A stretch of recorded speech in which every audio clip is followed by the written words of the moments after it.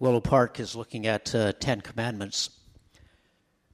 We are not necessarily all in sync. I thought we were last weekend, but I was definitely out of sync. But I think we are, if I understand correctly, we are probably in sync with the South Campus, but slightly ahead of Highway 33. Not that it matters. It's not a race. But we may at some point back up and fill in, I think, commandment number 2, which we'll likely listen to Phil on video. But this morning I want to talk a little bit about commandment number 4, about remembering the Sabbath and keeping it holy. The purpose of the 10 Commandments, I think, from the beginning was God's desire to set apart a nation, to set apart a people whose lives would show forth the glory of God, of the one true and living God. And more than a list of rules or expectations, the 10 Commandments described a way of life. The 10 Commandments described a way of living. And they shaped Israel's understanding of their unique relationship to God. And they defined their relationship with one another. So you can say Israel truly was a nation set apart to show forth the glory of God. And I believe that even today as a church, as individuals, we have the same calling. That we are set apart as a church, we're set apart as individuals, and our calling is to show forth the glory of God. Laws tend to have what I will call a literal interpretation. You might say the letter of the law. And laws also have an intentional interpretation, which I might refer to the spirit of the law. It's possible to adhere to the letter of the law and circumvent the spirit or the intent. In our society, at times, people may hire accountants and lawyers to help them in that process. It's not a comment against lawyers and accountants. We might call it the search for loopholes, that we can kind of honor the letter of the law but sort of circumvent its intent. In the context of the 4th commandment, it's possible to set apart or set aside the Sabbath or a day and yet lose the reason why God set it apart in the first place. You might ask, well, do the 10 Commandments still stand as a theological statement and a moral code for God's people? I would say they do. They provide, I think, both a vertical perspective and a horizontal perspective for our lives. And the first 3 commandments all focus on God Himself. The last 6 tend to focus on how we are to live with one another, and stuck close to the middle is this commandment, and it's about a day. But I don't believe it's actually necessarily about a day. It's interesting that it's one of 2 commandments that is framed in positive language. Most of the commandments are, do not, thou shalt not. This one simply says, remember the Sabbath. Some translations say, by keeping it holy. There's also a commandment that says, honor thy father and your mother. Both of those seem to be phrased in positive language. And I was thinking this week about what if we took the other 8? What would they sound like if they were actually expressed positively instead of do not, thou shalt not? What would that look like? I want to say that it could be argued that this rhythm of life that God sets out in the 4th commandment, it's about 6 days on, 1 day off, was actually a precedent set by God at creation. It was set there by God long before it was set in stone. Exodus 20, verse 8 to about verse 11, I think simply codified what God had always intended. Exodus 20, verse 8, about to verse 11, and this is a bit of a paraphrase, so if you're following in your Bible, it might sound a bit different. Remember the Sabbath to keep it holy. 6 days shall you do all your work, and on the seventh you shall rest. Generally, sometimes when I think about the Ten Commandments, that's sort of the part that I remember. I don't necessarily always remember this part. It says you, your son, your daughter, your male servant, your female servant, or your cattle. So if you're using your animals to do physical labor for you, you need to give your animals a rest. Or your sojourner who stays with you, we might say nowadays, perhaps the foreign worker who works for you, that even as God rested on the seventh day, so too should you. So by and large, Israel shut down on the Sabbath. It was built into the very fabric of their nation. That the seventh day, if you were traveling through that, would have looked much different than the other 6. The latter part of the law about keeping the Sabbath, I would say probably Israel did quite well. That truly that day was different. But if you look through the Old Testament, often they struggled with the last half of that commandment, which says, by keeping it holy. You might say they lost the spirit or the intent of that commandment. Old Testament prophets spoke to this reality, and it's amazing to me how strongly the prophets spoke into the lives of the people. They didn't mince words. In Isaiah 1 verse 13 it says, "Stop bringing me your meaningless gifts. The incense of your offerings disgust me.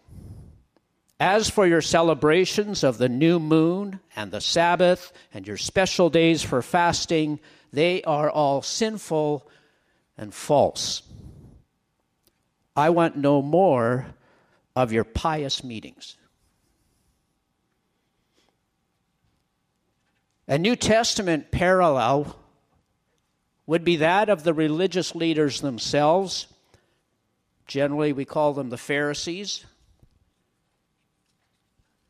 You might say that the Pharisees actually kept this law to a fault.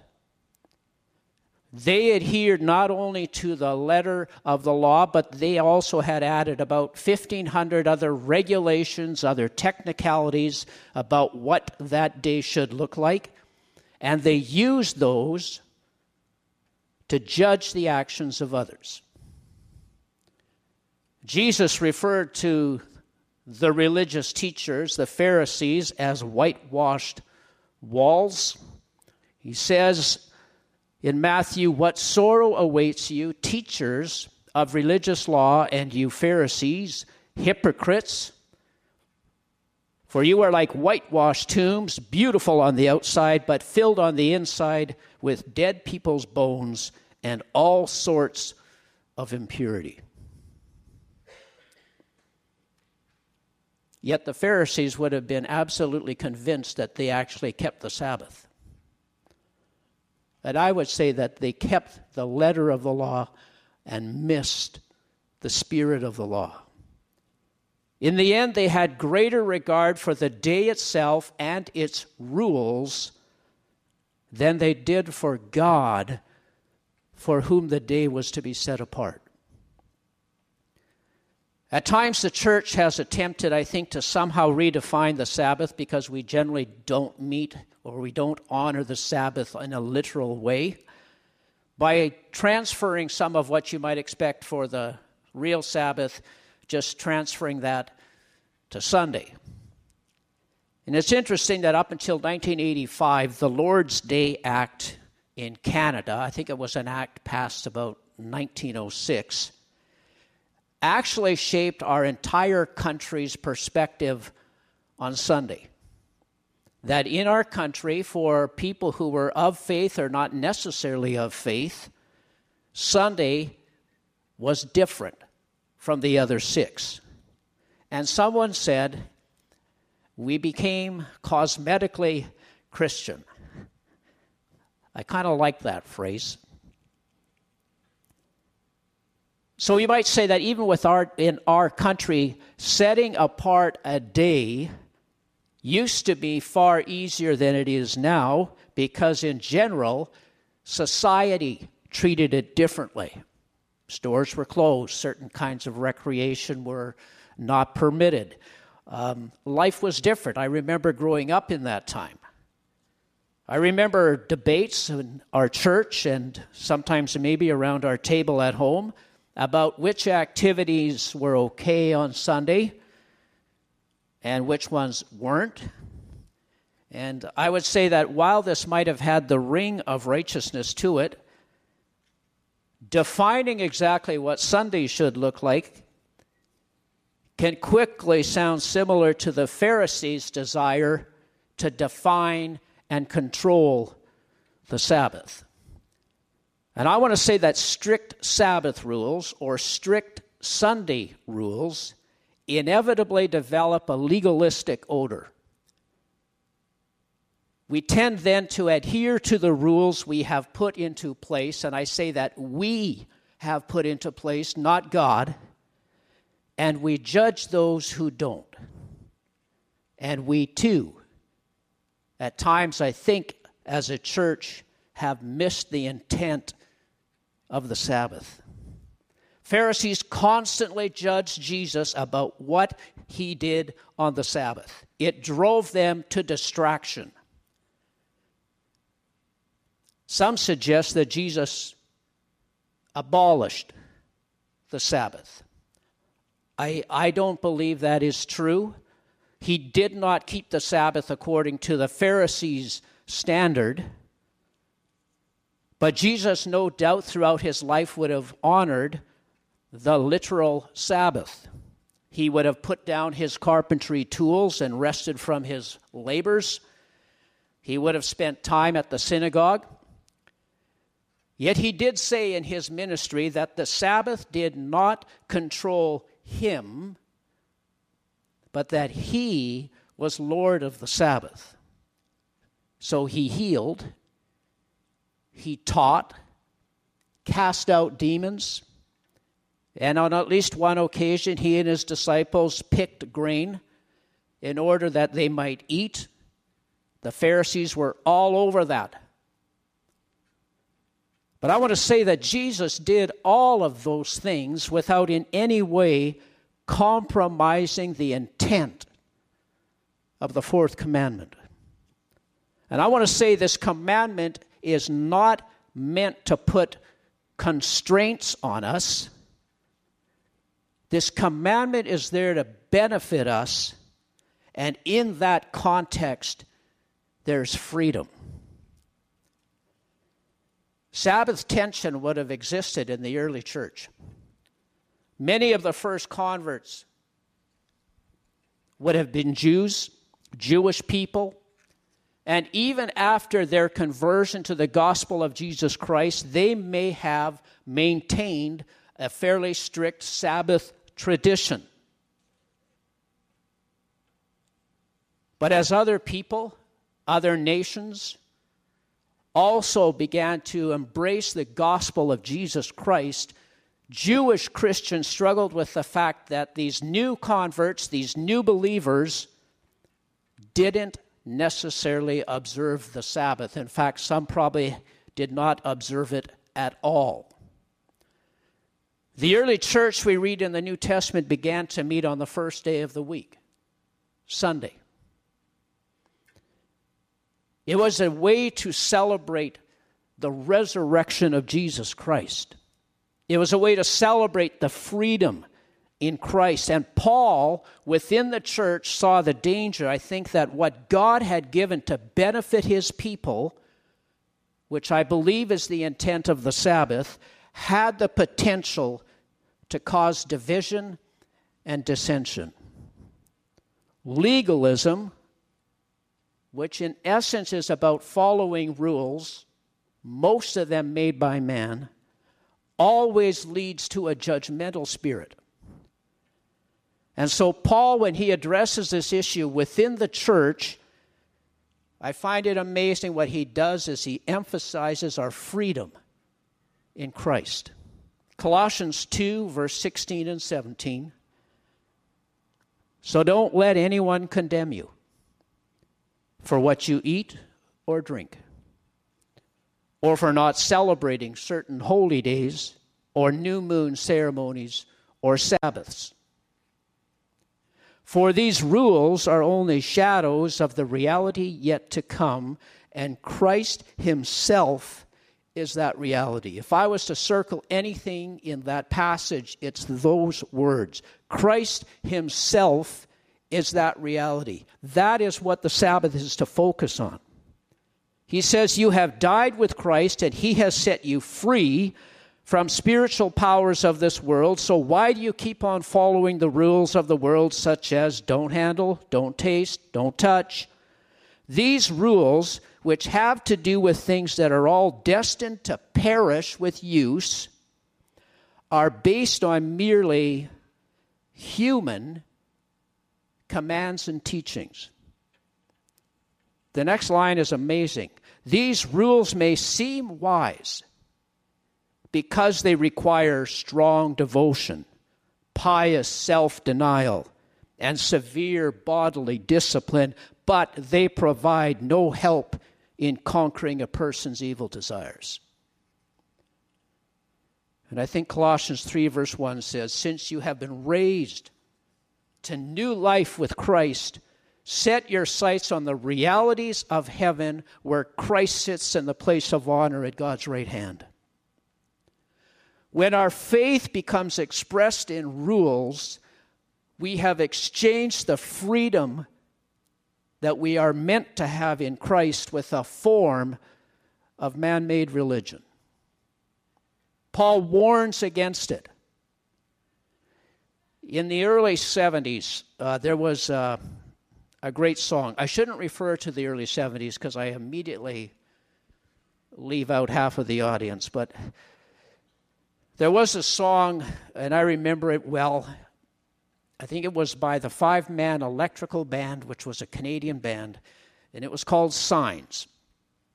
And the chorus was something like, sign, sign, everywhere a sign, blocking out the scenery, messing my mind. Do this, don't do that, can't you read the signs? Paul, I believe, says that that's a potential danger with our understanding of who we are in Christ. If the day is not critical, let's say we couldn't meet here on a Sunday or a Saturday. Let's say we met at Creekside on Wednesday. Most of us would say, you know what? If we can make it, we'll still be there. If the day is not critical, how do we honor the intent of this commandment? And I think it's a great question. We need to embrace, I think, the truth that the Sabbath, this day, is intended to free us, not confine us or control us. This commandment is about R&R. Our culture likes that concept. Rest and relaxation. For some, it might be rest and recreation. And it's interesting, I think, that sort of the 2-day weekend, which some of us can relate to, and others, depending on your work, you say, well, that doesn't apply to me, Doug. But many people enjoy a 2-day weekend, and it's interesting that it has its roots in spiritual conviction. The literal Sabbath from sundown Friday to darkness on Saturday reflects the Jewish tradition of keeping the actual literal Sabbath. Sunday became set aside by the early church to celebrate the fact that Jesus rose from the dead, and by about 321 AD, that day became entrenched in society. So it's interesting that those 2 days actually have spiritual historic roots. From a Christian perspective, I think the third commandment is also about R&R. That God says we are commanded to rest from our labors, and I want to say in a down-to-earth, practical way. I think God is saying to us, you need time to recuperate.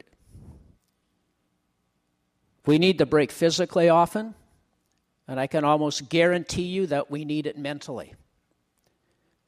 We need it for our physical health, we need it for our mental health, and the notion of rest within the concept of a busy life is God ordained, and it is for our good. This commandment accepts that life is, or even should be, characterized by meaningful labor.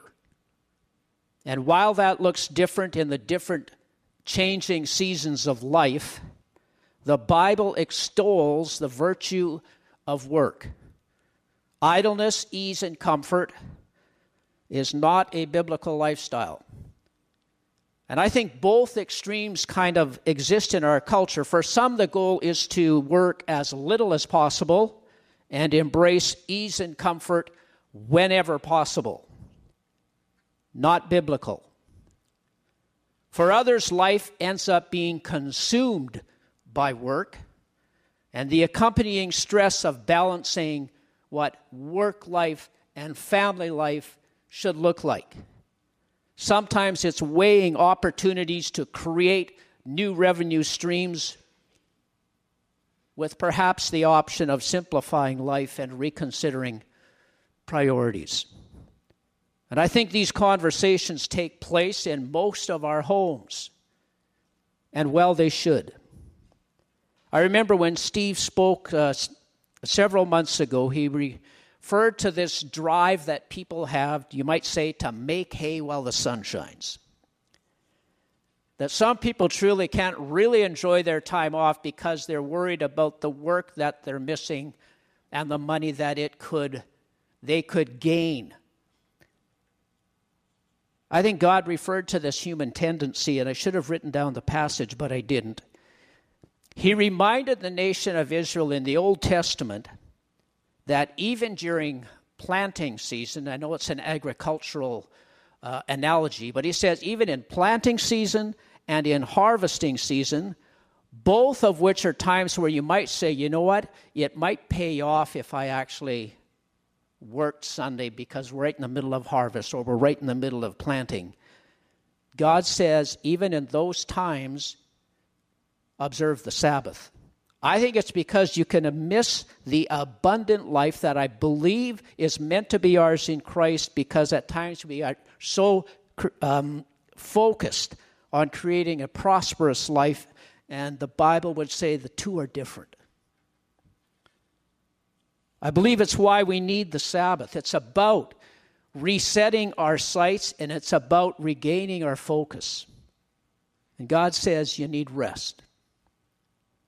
To ignore that comes with a great cost. And I would say a far greater cost than the financial gain that might have been made.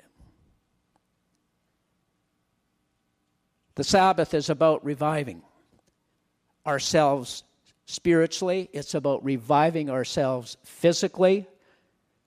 God says you need to rest from your labors. You need to take a deep breath. I would say we need it for our own health. We need it for the health of our families. But the third commandment is, as much as it is about rest itself, the rest is meant to turn our attention to God Himself. I think it's about what we've been doing so far this Sunday morning. Turning our attention to God himself. Work tends to have a way of filling our minds with concerns that, while important, are also, Paul would say, earthly in nature, temporary in nature. All of that's going to pass away. And we do operate with a kind of dual citizenship.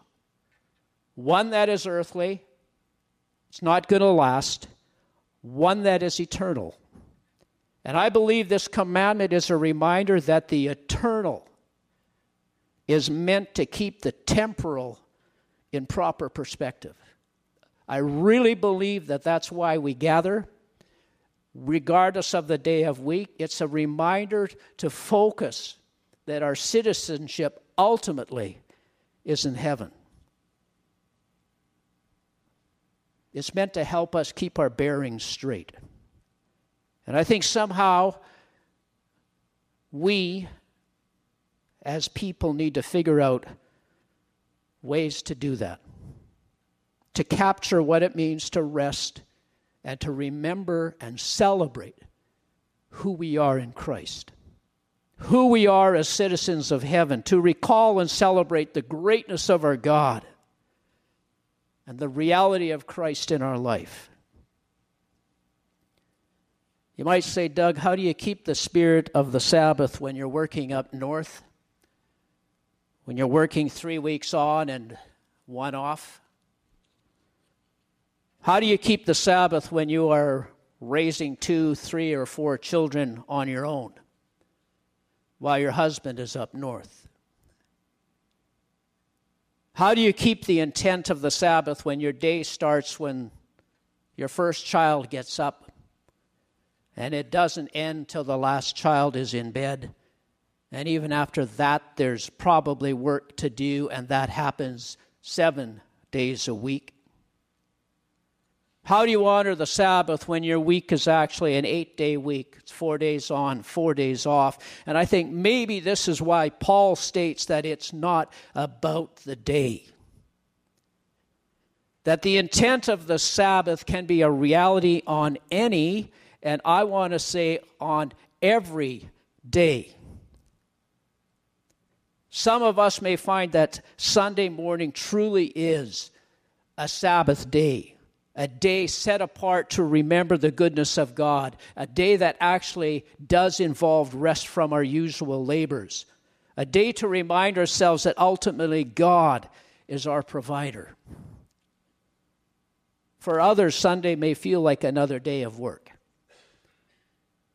And you may come out of church feeling exhausted and say, where was the rest in all of that for me? Probably some of those who are working right now with our children, by the time they get home and have them fed with lunch, will be gasping for a breath and say, what? That was no rest in there at all for me. I believe the intent of this commandment, church, is that we are to carve out Sabbath times in our lives. We need physical rest for our health. We need to set apart time to recall the goodness of our God. To remind ourselves of who God is and who we are in Him. To pause. To be reminded that the God who created heaven and earth knows you and loves you. He knows me. He loves me. We need time to set aside Sabbath times in our week. It's not about duty. It's not about performing a religious rite. It's a purpose of it is to celebrate the presence of God. I want to say it's a command of God given for our benefit. And I want to simply encourage us this morning as a church, as individuals, to ask the question, how can I carve out Sabbath times in my life when I truly take a break, and I want to say bask in the presence of God who loves me? It's going to look different for I think different people, it's going to look different in different seasons of our life. It certainly looks different for me now than when we were raising children. But whatever season we're in, we need rest. God knows that. God also knows that we will likely need to refocus. And the day is not the issue. The direction of God is that we pause and take a deep breath and breathe in the goodness of God, because He is described in the Bible as the breath of life. I think to ignore Sabbath times in our life, whatever they might look like, is to forfeit the abundant life that is meant to be ours in Christ.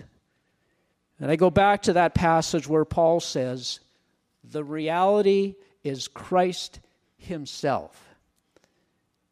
I think you can celebrate that without doing anything else.